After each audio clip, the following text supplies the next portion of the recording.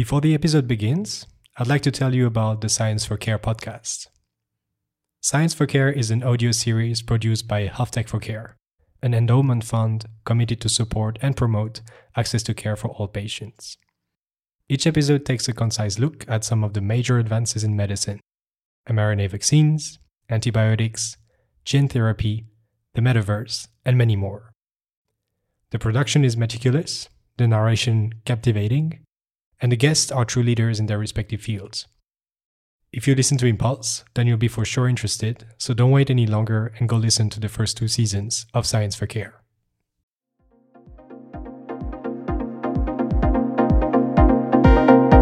Welcome to Impulse, the podcast where you will meet the person shaping the current medical advancements and pushing the boundaries of what is currently achievable in healthcare.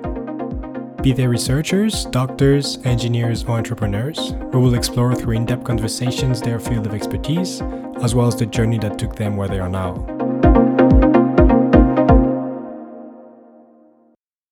I think smart textiles are happening. They are developing right now.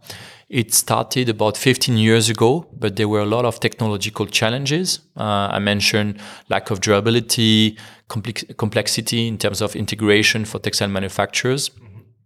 This is now solved. So for many products now, we will get to see them in the market basically next year. In the coming years, we see more and more mainstream companies really bringing this kind of smart textiles to the market.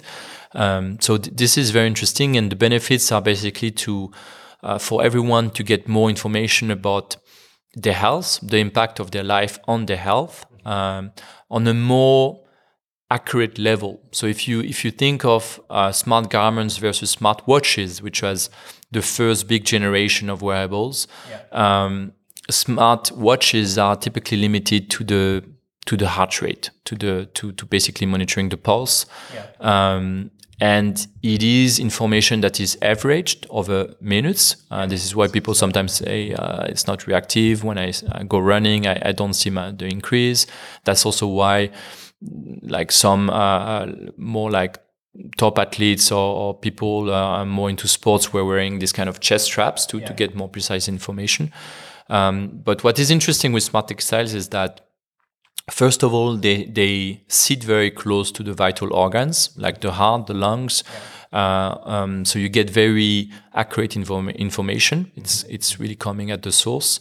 And the other aspect to this is basically the fact it's a good form factor. It's integrated in daily life. I mean, textiles in general have been, I think, are worn by everyone in the world, basically. However, if you think about it, it's one of the few objects in the daily life that hasn't been, let's say, affected by information technology, right?